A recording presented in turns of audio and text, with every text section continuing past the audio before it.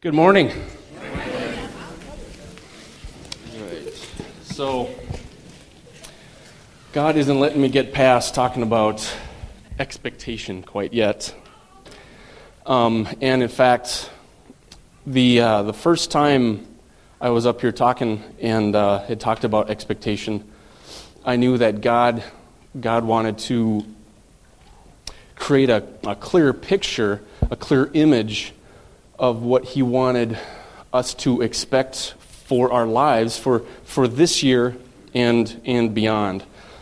And I think today He wants to help us remove some of the barriers that we've placed on our expectation.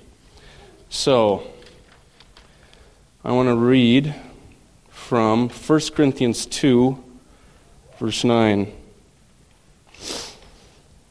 But as it is written, no eye has seen, no ear has heard, no mind has imagined what God has prepared for those who love Him. Do we love God? Amen. We love God. But it was to us that God revealed these things by His Spirit. So from these verses we can see that God's plans for us, what He has prepared for us, are beyond what we can see, hear, or imagine. Without Him, on our own, we couldn't figure it out. And there's other verses in the Bible that I don't have time to get into that also tell us that God's plans for us are beyond our ability to accomplish on our own without Him. And God has been dealing with me again, and He's been dealing with me on some plans that He has been revealing to me over the last couple years. And what He's been dealing with me about is I had let those plans, I'd set them aside. I had quit pursuing them because they were so crazily impossible. I couldn't see how I could go from where I am now to the crazy plans that I had thought that He had been revealing to me, and I had figured those couldn't be God. I mean, I couldn't see, like I said, I couldn't see how to get from here to there. So I figured I must have just made it up. But what He's been revealing to me is that it's those impossible dreams, it's those impossible plans that are more than likely from God. Just think about it. Would God give us for our life plan, our life dreams, something that we could fulfill and accomplish on our own, in our own ability, without Him? And I contend, and I think we can see from the Word, that answer is no. He purposely has plans for us. He's created plans for us that are far beyond what we could accomplish on our own, far beyond what we could accomplish without Him. And it's because of that, because they're so far out there, it causes us to search for Him, to strive for Him, to seek Him. So just like the promises in His Word require faith for us to acquire them, God's plans and promises for us also require faith for us to acquire them and cause them to come to pass in our lives. So we need to raise our expectation. God's plans are big for each and every one of us. They're amazing. And they're impossible for us to fulfill on our own. So what we need to do is we need to raise our expectation so that we expect God to reveal those plans to us by His Spirit, and we expect Him to fulfill them in us by His ability and His grace. Amen? Amen. And I know this wasn't about finances so much, but for an offering message, but this is what I feel God has He's put on my heart to share. So, let's pray. Father God, we thank you for your goodness, for your mercy, for the impossible dreams and visions and plans that you have for us. Father God, we lay hold of those plans by faith. We expect you to do great things in our lives. And we know that you can do great things in our finances. You can bless us beyond what we can hope, think, or ask. So, Father God, I ask you to bless these tithes and offerings. Father God, multiply them. And we thank you for your goodness. We thank you so much for your goodness. In Jesus' name, amen.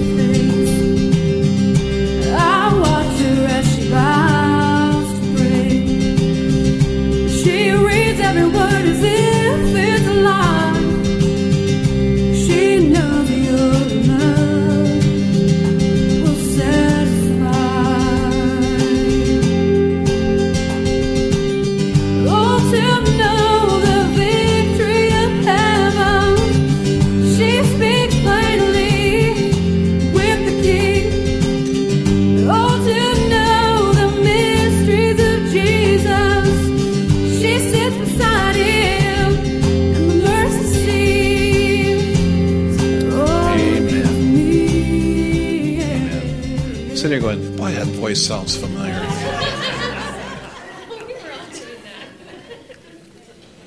Amen.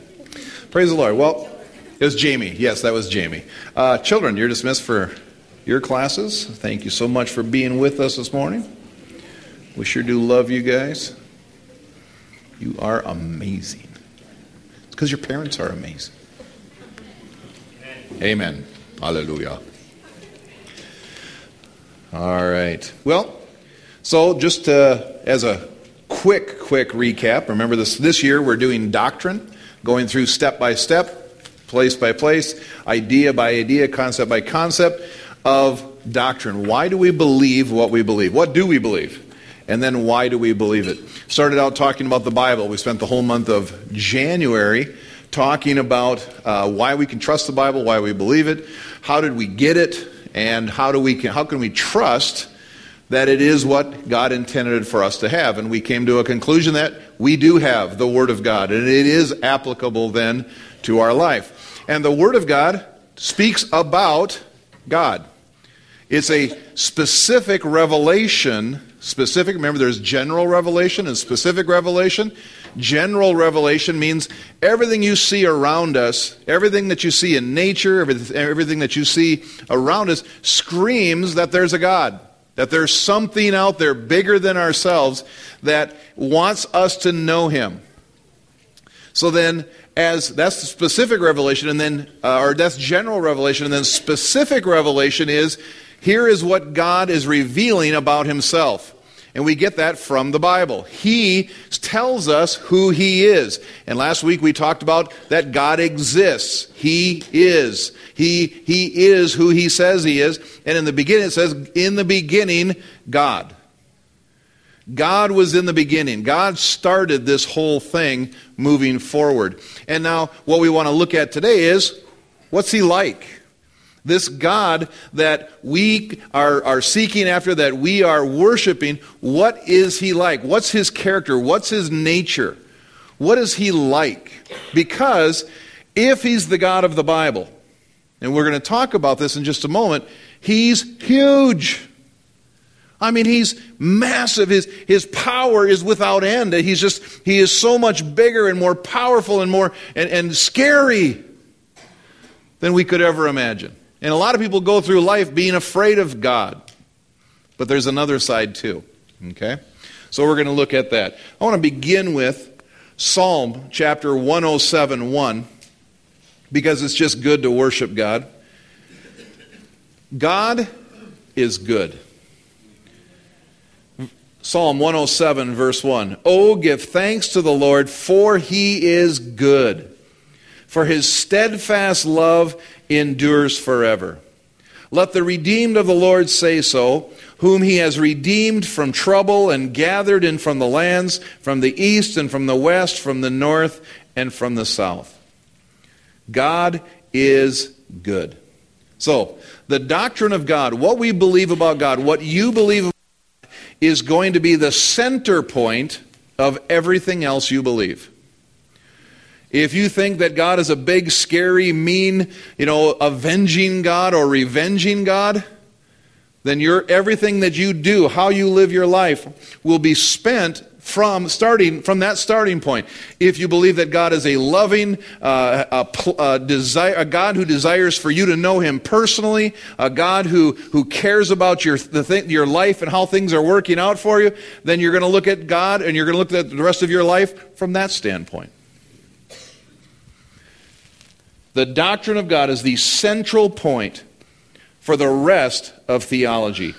One's view of God might even be thought as to supply the whole framework within which one's theology is constructed and life is lived.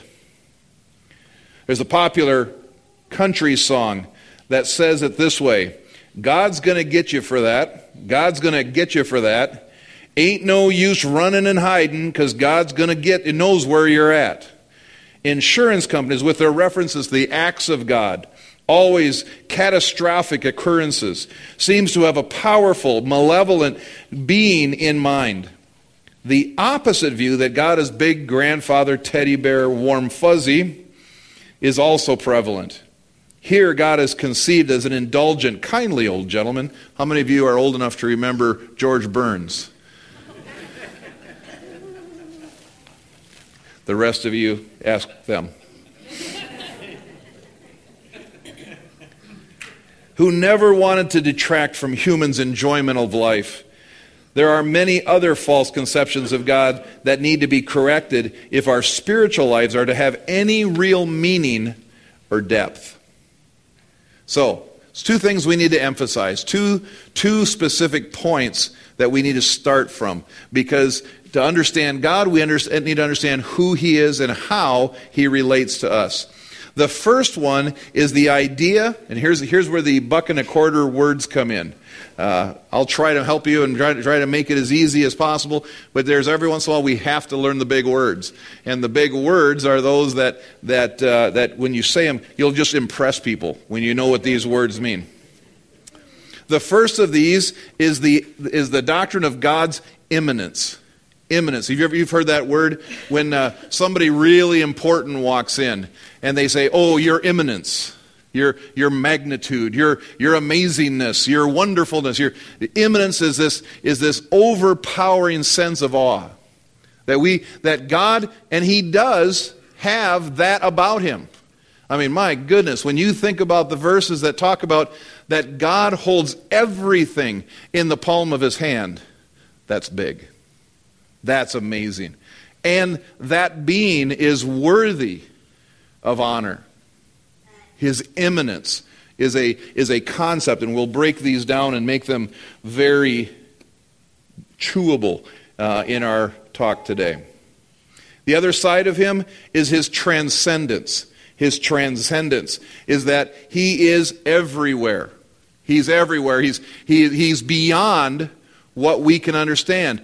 Immanence talks about how we can relate to Him, and transcendence is that He's above and beyond all things. All right. Jeremiah 23:23 says, "Am I a God at hand, declares the Lord, and not a God far away? Can a man hide himself in secret places so that I cannot see him, declares the Lord? Do I not fill the heaven and the earth?" So God is saying He knows where every person is. He knows Jesus said He knows the very hairs on your head. The number of them. Some are easier than others. But He knows everything about you. Your innermost thought, your concerns, your fears, your who you are specifically. And yet He fills everything. He's everywhere and right here all at the same time. I heard somebody say one time, well, how could God be like that? How could He be thinking about every human being on the earth at the same time? And I heard a scientist describe that even an atom, how an atom is built, and that the protons and the neutrons are spinning around the nucleus of an atom billions of times per second. So if God created a thing, that's the scientific term, if you want to write that down, that can move that quickly, circling billions of times a second around the nucleus of that atom, why wouldn't His mind be able to conceive your very thoughts at any moment, at any time? He's directly involved with every moment of your life, but then again, He's also directly involved with every moment of everything's existence. Wow. That's amazing. Both immanence and transcendence appear in that same verse. Jeremiah 23:3, am I a God at hand and yet not a God far away? He's in both places. Paul told the philosophers on Mars Hill in Athens, yet he is actually not far from each one of us. In Him we live and move and have our very being. As even some of your own poets have said, we are indeed His offspring. On the other hand, Isaiah 55:8 and 9, we read that God's thoughts and ways transcend us. They go beyond us. For my thoughts are not your thoughts, neither are your ways my ways, declares the Lord.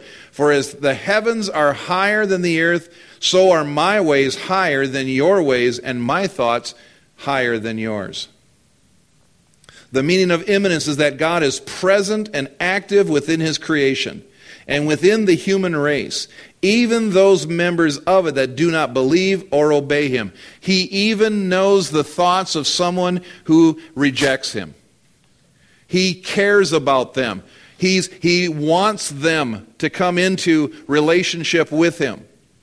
His desire is towards them, and He has done everything that He can do to restore that relationship. But His desire is for them to be in relationship with Him. Everyone. His influence is everywhere. He is at work in and through natural processes. Things that are happening every day, He's involved in. Which is opposite of what some people think. Some people think that God is a big distance, He's there, He's powerful and everything, but He really doesn't care about you and I. He started everything, and He's just going to judge you for what you do. But good luck with your everyday life.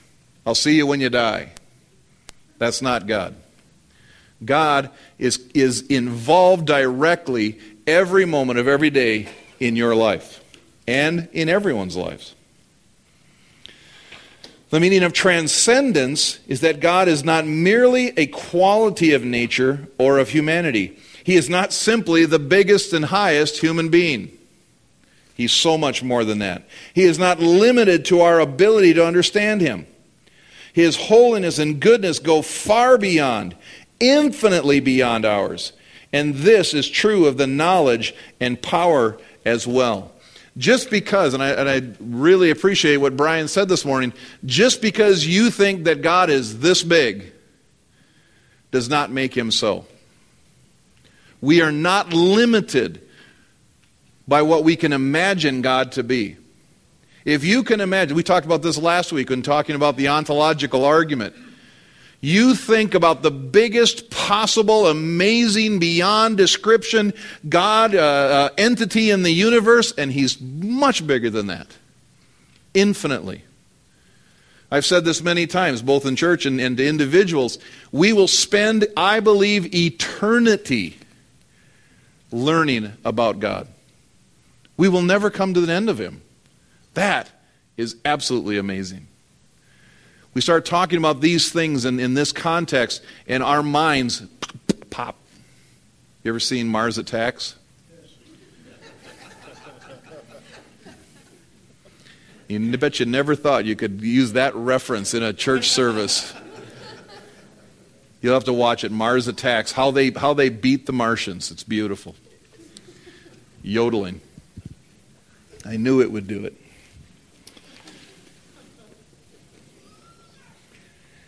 It is important to keep these two doctrines together. It isn't just that he's one or the other. It's not that he's just a personal God, a God who cares about you and in this small space, and he's dealing only with you. But he's that, and he's also the big transcendent God. He's both. And by trying to separate them out, our mind tries to make sense of it, but we're wrong. Everybody say that real quick. I'm wrong. Most of our understanding of God is wrong. We hate to say that kind of stuff. We hate to admit the fact that I might be wrong. But the truth is that we only understand a small part. Paul wrote, he says, I see through a glass darkly.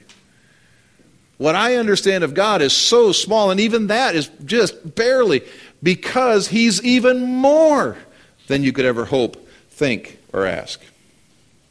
God is present and active within his creation, yet he is also transcendent to it.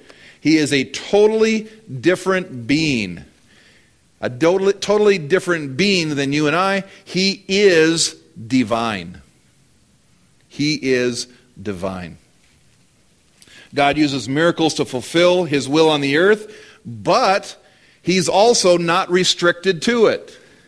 He will completely blow your mind with a miracle. He will go beyond what we understand. It's not beyond the natural, because if he's doing it, then it's part of the supernatural, which is even more natural than what we experience. But that doesn't mean that he doesn't just use the everyday common things like work. We'll talk more about that here in just a moment. He even uses ordinary, unbelieving humans, such as kings and leaders and mayors and so on, whom he describes as, and he's talking about Cyrus in Isaiah chapter 44, as his shepherd, his anointed. He uses technology and human skill and learning. Yet it is important to bear in mind that the truth that God is transcendent, he is infinitely more than any natural or human event. That's why when we start talking about things in the future, when we get to the summer, later on in the summer, we'll talk about things like healing, doctrines of healing. When we talk about that, we can't just assume, well, we're going fully from the Bible, so that means that everything, that God operates in miracles, and miracles only. Because we start doing that, and we negate the fact that he has given individuals wisdom and knowledge. Now, there are whole denominations that'll say, don't ever go to the doctor. That's not faith by going to the doctor. I believe it's wrong. Praise God for doctors. Praise God for knowledge and wisdom that he's given to individuals to do what they can do, led by him. I mean, praise God, there were doctors that knew what to do until what I believe a miracle happened. But he kept my wife and child alive until the miracle happened. Praise God. It's both. And to say that it's both is not making God smaller. It's making our understanding of him more clear. And it's a good way to stay off of 60 Minutes on Sunday nights, if you know what I mean by that. If we emphasize immanence too much, we may identify everything that happens as God's will and working, as did some German Christians who in the 1930s regarded Adolf Hitler's policies as God working in the world. Not everything that happens is God's will, his perfect will, his what he wants to have happen. God did not intend for 6 million Jews to be exterminated. He didn't. and many other things that we can't look at something and go, oh, that's God's, that's God. It happened, so it's God's will. Sorry. But on the same time, natural things do happen. And how do we deal with that? That's for a later teaching down the road. We must bear in mind that there is a separation between God's holiness and much of what happens in the world today. We live in a fallen world. We live in a world that was perfect. God created it perfect. He looked at it, He created everything, including man, including woman. He created everything and looked at it and said, it is good. And then He rested. His work was done. He rested. He told man, you now have authority in the earth. You go subdue it. You go be the ruler of it. And man gave over that rulership to the devil. He trusted the devil, the serpent, instead of trusting God to do what God told him to do. And when he did that, evil entered the world. Sin entered our human existence. And because of that, even nature was subjected to subjected to sin.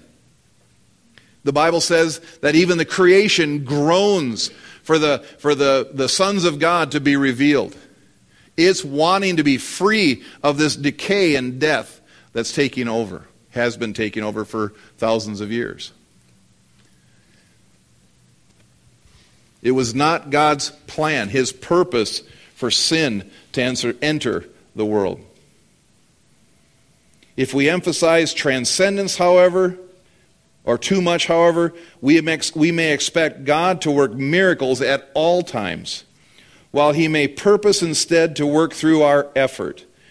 We may intend to mistreat the creation, forgetting that He Himself is present and active there. We may depreciate the value of what non-Christians do, or their possession of some degree of sensitivity to the message of the gospel, forgetting that God is at work and in touch with them.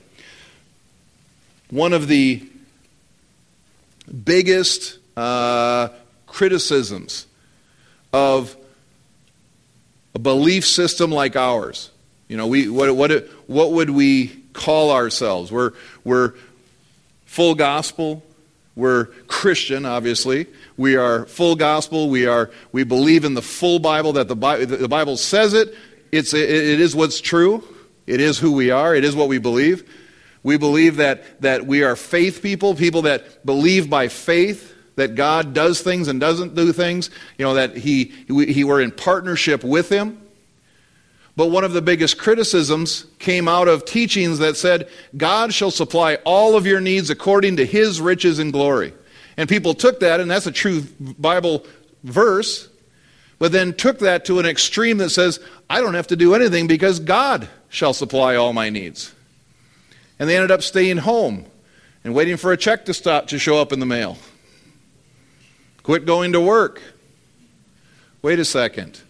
There's a whole bunch of other Bible that talks about going to work and being faithful. Will God miraculously meet your needs? Yeah, I believe He will. But He also expects you to work. Be responsible. It's both. He's transcendent, but He's also immanent. He's right here. He's involved, and He wants us to be involved with day-to-day life. He wants us to be responsible and to be a witness to those around us. How do we do that? With our feet up in a lazy boy, waiting for a check to show up. Doesn't happen. But it's both. God working in both. So, what are the implications of immanence? What does that mean? Divine immanence of the limited degree taught in the Scripture carries several implications. Number one, God is not limited to working directly to accomplish His purpose. While it is very obviously a work of God when His people pray and miraculous healing occurs, it is also God's work when through the application of medical knowledge, a skilled physician is successful in bringing a patient back to health. Medicine is part of God's general revelation, and the work of the doctor is a channel of God's activity. Praise God for doctors. Number 2, God may use persons and organizations that are not avowedly Christian. In biblical times, God did not limit himself to working through the covenant nation of Israel or through the church. He even used Assyria, a pagan nation, to bring chastening upon Israel. He is able to use secular or nominally Christian organizations, even non-Christians, to do some genuinely good and commendable things.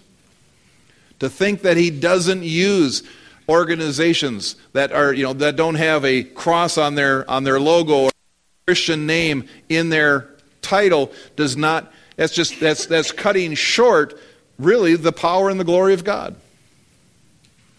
He works through all kinds of people for his will to be accomplished and fulfilled. Number 3, we should have an appreciation for God, or for all that God has created. The world is God's, and he is present and active within it. While it has been given to humankind to be used to satisfy their legitimate needs, they ought to not exploit it for their own pleasure or out of greed.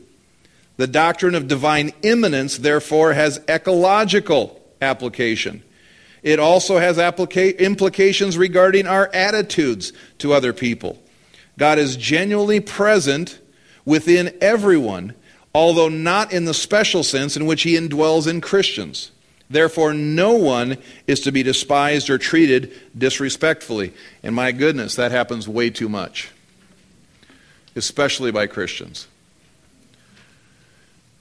It doesn't matter if they are the worst sinner in the world. They are made in the image of God. And they deserve respect for that reason. They are valuable. They are people. They're not just marks for evangelism. They are people. We need to respect that. And the nature, we think that, every tree hugger, they are so annoying. They may be. But if we don't take care of our world, then who will? If the ones that God has given the responsibility to be stewards of this earth, if we don't take care of it, what does that say about our God? It's both. We need to be able to use what we need, but we also need to be good stewards of it. And good stewards are not selfish, greedy, or destructive. You can use the resources, but at the same time, being good stewards of them. Amen? It's both. Number 4, we can learn something from God from his creation. All that has been brought into being by God and further is actively indwelt by him. We may therefore detect clues about what God is like by observing the behavior of the created universe. For example, a definite pattern of logic seems to apply within the creation. There is an orderliness, a regularity about it. Those who believe that God is sporadic, arbitrary, whimsical by nature, and that his actions are characterized by paradox and even contradiction, either have not taken a close look at the behavior of the world or have assumed that God is in no sense operating there. God's holiness and goodness go far beyond, infinitely beyond ours, and this is true of his knowledge and power as well. I've thought about that a lot with the creation of the earth. I've been over the last couple of weeks. I taught about it last week, that there was a big bang. But there was a big banger who started the big bang. When he said, "Let there be light," I guarantee you there was a bang. There was movement. Things started happening. And isn't it amazing that when he said, "Let there be light," the very nature of light began to exist, and that has continued on ever since. It wasn't just he doesn't have to keep creating light. When he spoke, it had enough power that things have been lit ever since. That is amazing. And when he said, let there be firmaments, when he said planets and stars, that the physical properties of them, the natural order of how the gravity works, and gravity works the same here as it does other places. It's a different levels of gravity, but it's still gravity. That's how they can know. That's how they can know how big a planet is, or how small it is, or how fast it rotates, is because natural law happens. And when he spoke, it happened. He didn't have to sit there and go, okay, now this law is going to work, and this law, and this law, and he had to dictate every law for every piece of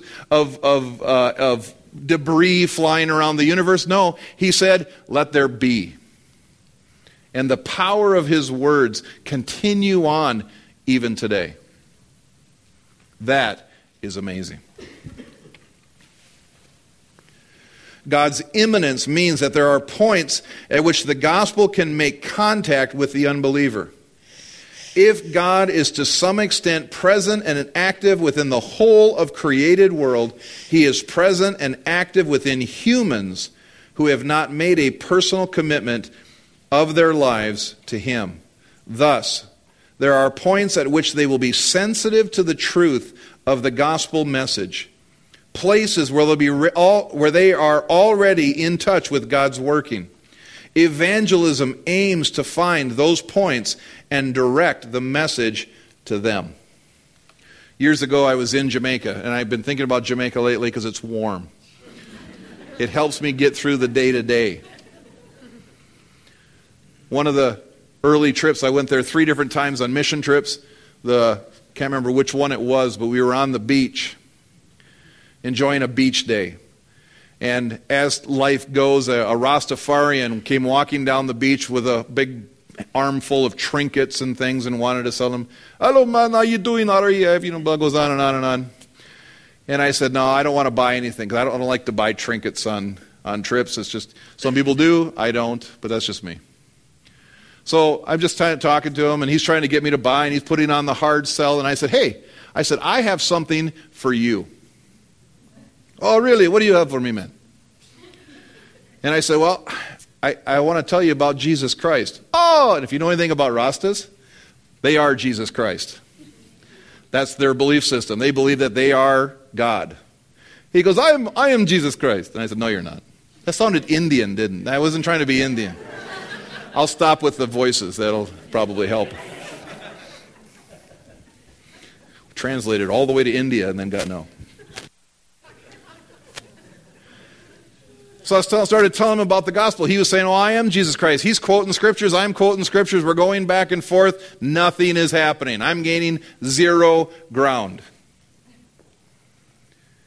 And all of a sudden, the Holy Spirit, the immanent one, the one who is in us and active and being a part of our every moment, speaks to my spirit and says, tell him you know something about him. And I went, oh my goodness. By faith, I said, hey, man, I just want to tell you something. God just told me that I know something about you. Oh, yeah, what? I said, you have been seeking after him. And you have an emptiness inside that has never been filled with Rastafarianism or drugs or any of those kinds of things. But you have been desiring deep in your heart to meet the one true God. And it's him who's speaking to you through me right now. And the man changed. Everything went limp. He just hung his head. And he says, I have to go. I have to go. And I said, no, don't go. He was touched by the living God. Not me, but by the immanent God who is already dealing within his heart. God was already drawing him. He cared about him, even though he was rejecting the one true God. He cared about him enough to bring somebody across his path to meet him and to be that voice. That's who our God is. The implications of transcendence. The doctrine of transcendence has several implications which will affect our other beliefs and practices. There is something higher than human beings. Oh, great. I thought we were the most important thing in the universe. Good, truth, and value are not determined by the shifting flux of this world and human opinion. There is something which gives value to humankind, and that is God. God can never be completely captured in human concepts. This means that all of our doctrinal ideas, helpful and basically correct though they may be, cannot fully exhaust God's nature. He is not limited by our understanding of Him. Our salvation is not achievement, is not our achievement. We are not able to raise ourselves to God's level by fulfilling His standards for us. Even if we were able to do so, it still would not be our accomplishment. The very fact that we know what He expects of us is a matter of His revelation to us, not our discovery. Jesus said, "You can only come to me if the Father draws you." He is the one who is in control of it. He is the one who leads us and draws us and directs us to Him. You don't just wake up one day and go, okay, it's time for me to get to know God. He's worked into my schedule finally. I'm going to let Him come into my life. Okay, God, I'm ready for you. No. You wouldn't even know there is a God if it wasn't for Him. He revealed Himself to you.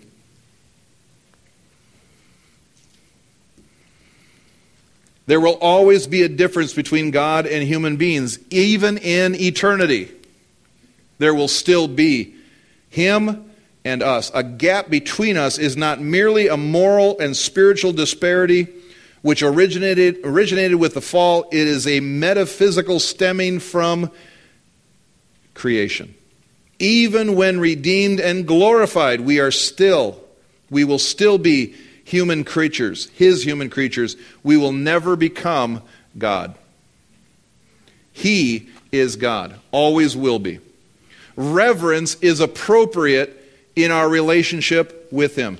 Some worship rightfully stressing the joy and confidence that the believer has in relationship to a loving Heavenly Father goes beyond that point to an excessive familiarity, treating Him as an equal, or worse yet, as a servant.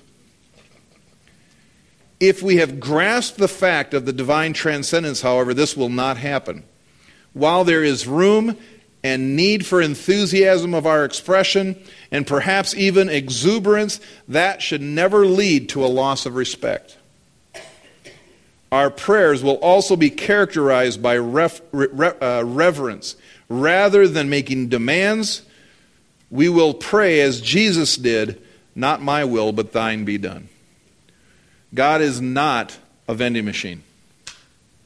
Push the button, He acts appropriately. He is God. Will He move on our behalf? Oh, absolutely He will. But it's in a basis of reverence and awe and following Him according to His leading and good pleasure. And He will meet your needs exceedingly, abundantly, more than you could ever hope, think, or ask. But it's because He's God. Not that we've somehow have figured out how to make God work for us. It's not true. We will look for genuinely transcendent working by God. Thus, we will not expect that only those things that can be accomplished by natural means will come to pass. So we won't give up on the fact that God is involved in us, in our lives. We don't just go, okay, well, I guess I'm relegated to having whatever happens around me, that's what's going to happen. No, God wants to move miraculously. He does both. While we use every available technique of modern learning to accomplish God's ends, we will never cease to be dependent upon His own working. If all we believed in was miracles, then we could just say, I need to go to Hungary tomorrow, so God, translate me to Hungary. Show me a miracle, God, translate me to Hungary. No, I better buy a ticket. Praise God for airlines. Praise God for first class and for that exit row with a big long legroom. I'd love to be translated. Don't get me wrong. That would be wonderful. Translated. What do you mean by translated? No, it's translated. That is the actual term, the actual theological term. It's, remember when there's a few of them. Yeah, Philip. When Philip he was baptizing this guy, and all of a sudden he's somewhere else. In the Old Testament, the prophet Elisha, they said, well, go. The king Ahab said, go get me that guy, that prophet. It's either Elijah or Elisha. And they said, we can't do that. Every time we go to try to find him, he shows up somewhere else. God kept picking him up and moving him supernaturally. It happens. But if we're waiting for that, you're going to get real used to being at home. We use both. Okay, if God needs to get me there quick, it's going to be fun and freaky. So, he does both. But we need to be ready to do it with him. So what are the attributes of God? The attributes. What is God like? While our understanding of God is undoubtedly filtered through our own mental framework, his attributes are not our conceptions projected upon him. They are objective characteristics of his nature. The attributes are inseparable from who he is, the being or the essence of God. When we speak of the incomprehensibility of God, then we do not mean that there is an unknown being or essence beyond or behind his attributes. Rather, we mean that we do not know his qualities or his nature completely and exhaustively. Isn't that an amazing thought? You may have experienced the love of God in your life. Hopefully you have. Hopefully you've experienced that overwhelming understanding that he loves you, and it fills your every being. The great thing is that no matter how much you understand that God loves you, he loves you more. Okay, I don't think you got that one. That one should have brought you out of your chair. I know it's Sunday morning and it's we don't do that kind of thing here. But no matter how much you understand the greatness and the power and the love and everything about God, he's bigger than even that. It doesn't mean that there's something out there that is unknowing. No, it just means you don't know it yet. And eternity, that's what's going to be cool about eternity, is we'll continue to understand more his love, and more his love, and more his love, and more his love, and more, and more, and more. And if I kept saying more for eternity, it wouldn't be enough to show you how much he loves you. So our understanding here on earth that God doesn't like me is wrong. Everybody say wrong. Wrong. Yeah. He loves us. He doesn't hate you. He loves you. That's the right understanding of him. When we speak, where while his self-revelation is doubtless consistent with his full nature and accurate, or full nature and accurate, it is not an exhaustive revelation. Further, we do not totally understand or know comprehensively that which he has revealed to us of himself. That's why we need to continue to have our mind renewed with the washing of the water of the Word. So with some modifications, the classification adopted for this study is that of a natural and moral attributes. The moral attributes are those which in the human context could relate or would relate to the concept of rightness as opposed to wrongness. Holiness, love, mercy, faithfulness are examples. Natural attributes are the non-metal superlatives of God, such as his knowledge and power. So instead of talking about nature and the natural and the morale, let's talk about the greatness and the goodness of God.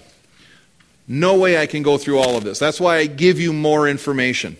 Read this stuff.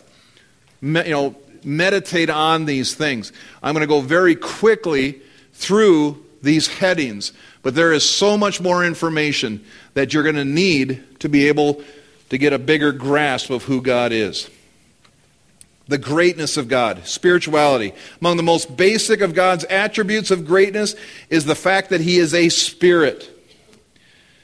That is, he is not composed of matter and does not possess a physical nature.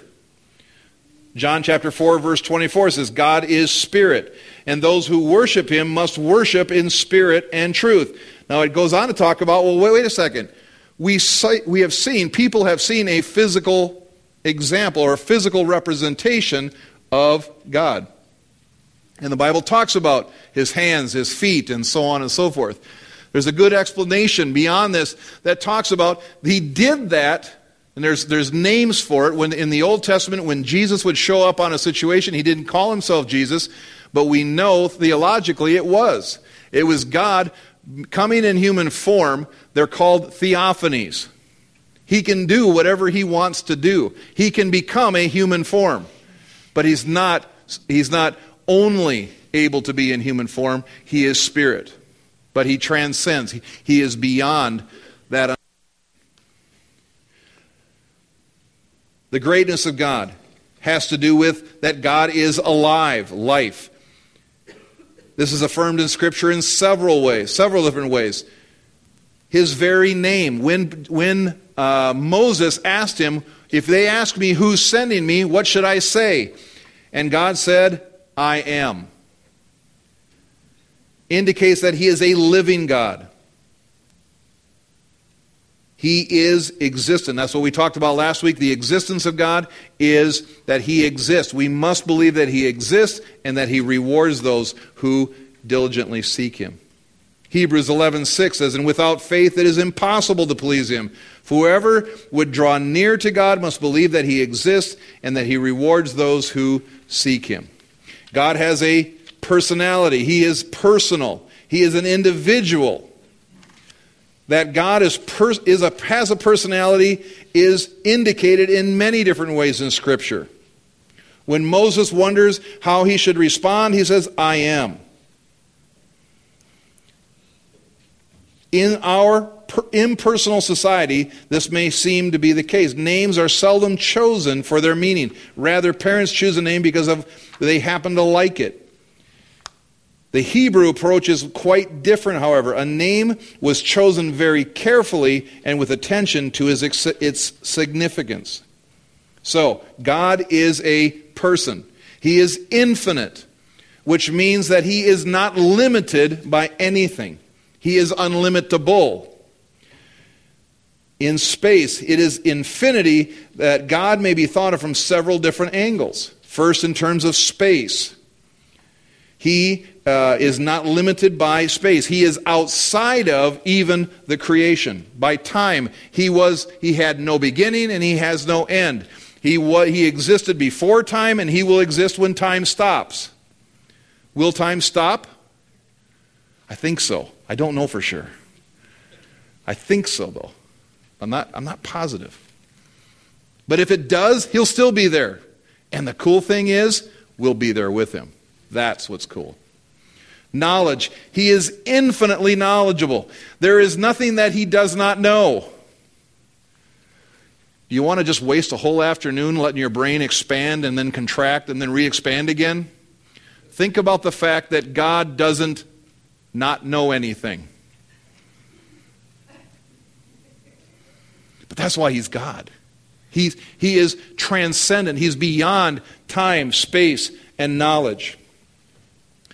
Power. He is infinitely powerful. So if we think, well, God can't do that in my life, we are wrong. See, you're getting the hang of this. Because God can do it. He is infinitely powerful. Now, we're going to get to a moment here in just a moment where we can say there are things that God cannot do. Wait a second. That's where things get messed up, but they really don't. Because he is constant. He is constant. Psalm 102 says, they will perish, but you will remain. They will wear out like a garment. You will change them like a robe. He's talking about the universe. And they will pass away. But you are the same, and your years have no end. God's intentions as well as his plans are always consistent. His will does not change. Thus, God is ever faithful to His promises. For example, His covenant with Abraham. What then are we to make of those passages where God seems to change His mind or to repent over what He has done? These passages can be explained in several different ways. What may be seen to be changes of mind may actually be new stages in the working out of God's plan. For an example of this is the offering of salvation to the Gentiles. Gentiles were excluded from His plan for centuries, thousands of years. And then all of a sudden it changed. Did God's plan change? No, it became more fulfilled. It was His plan. We can go all the way back to Genesis chapter 3, I believe, where He talks about that when the seed of Abraham comes, that all men will come in, have the opportunity to come in. His plan did not change, it just was fulfilled even more. Since some apparent changes of mind are changes of orientation that result when humans move into a different relationship with God, God did not change when Adam sinned. Rather, humankind had moved into God's disfavor. This works the other way as well. Take the case of Nineveh. God said 40 days and Nineveh will be destroyed unless they repent. Nineveh repented and was spared. It was humans who had changed, not God's plan.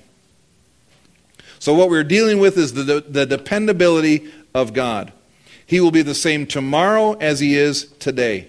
He will act as He has promised. He will fulfill His commitments. The believer can rely upon this. Now, I apologize because I made the reference to talking about there's some things that God cannot do. And I said we were going to talk about it in a moment. I was wrong. I'm going to talk about it next week. See, I already know what's going on over the next couple of weeks, so in my head I'm already there. You'll have to come back next week to find out what God can't do, because that's part of next week's lesson. Amen? Let me read these two verses, and we'll close. What we are dealing with here is the dependability of God. He is the same tomorrow as He is today. He will act as He has promised. He will fulfill His commitments. The believer can rely upon this. Lamentations 3:22 and 23 says, "The steadfast love of the Lord never ceases. His mercies never come to an end, and they are new every morning. Great is your faithfulness." 1 John 1:9 says, "If we confess our sins, He is faithful and just to forgive us our sins and to cleanse us from all unrighteousness." God is dependable. He's huge, He's amazing, He's vast, He's beyond full understanding, and yet He cares about you and will reveal Himself to you more and more every day for the rest of eternity. He's transcendent, but yet He's also immanent. He's beyond measure. He's beyond limitations. He is God. Praise God. Amen? Let's stand.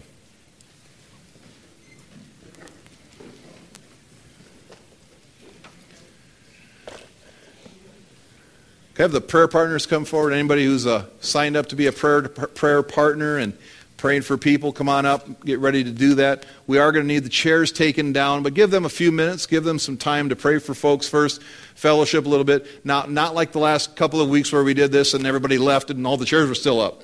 So kind of time it. Drink some coffee, have some cookies, then come back and change the chairs out. That would be awesome. Amen? Let's pray. Father, thank you. Thank you, Lord God, that you have revealed yourself to us through Jesus Christ. Thank you, Lord, that your love for us is beyond our limitation of understanding, and that your desire for us goes on forever. Thank you, Lord, that we're a part of that family. But Lord, if we're not a part of that family, if for some reason there's anyone here or anybody watching by television who doesn't know you, Father, today they can know you. Today they can have right relationship with you. Father, thank you. Thank you, Father, that decision could happen right now, right here, not waiting another moment. Thank you, Father, for the opportunity to seek after you and to follow you and to submit to you as our Lord and Savior. Thank you for it, Father, in Jesus' name. Amen.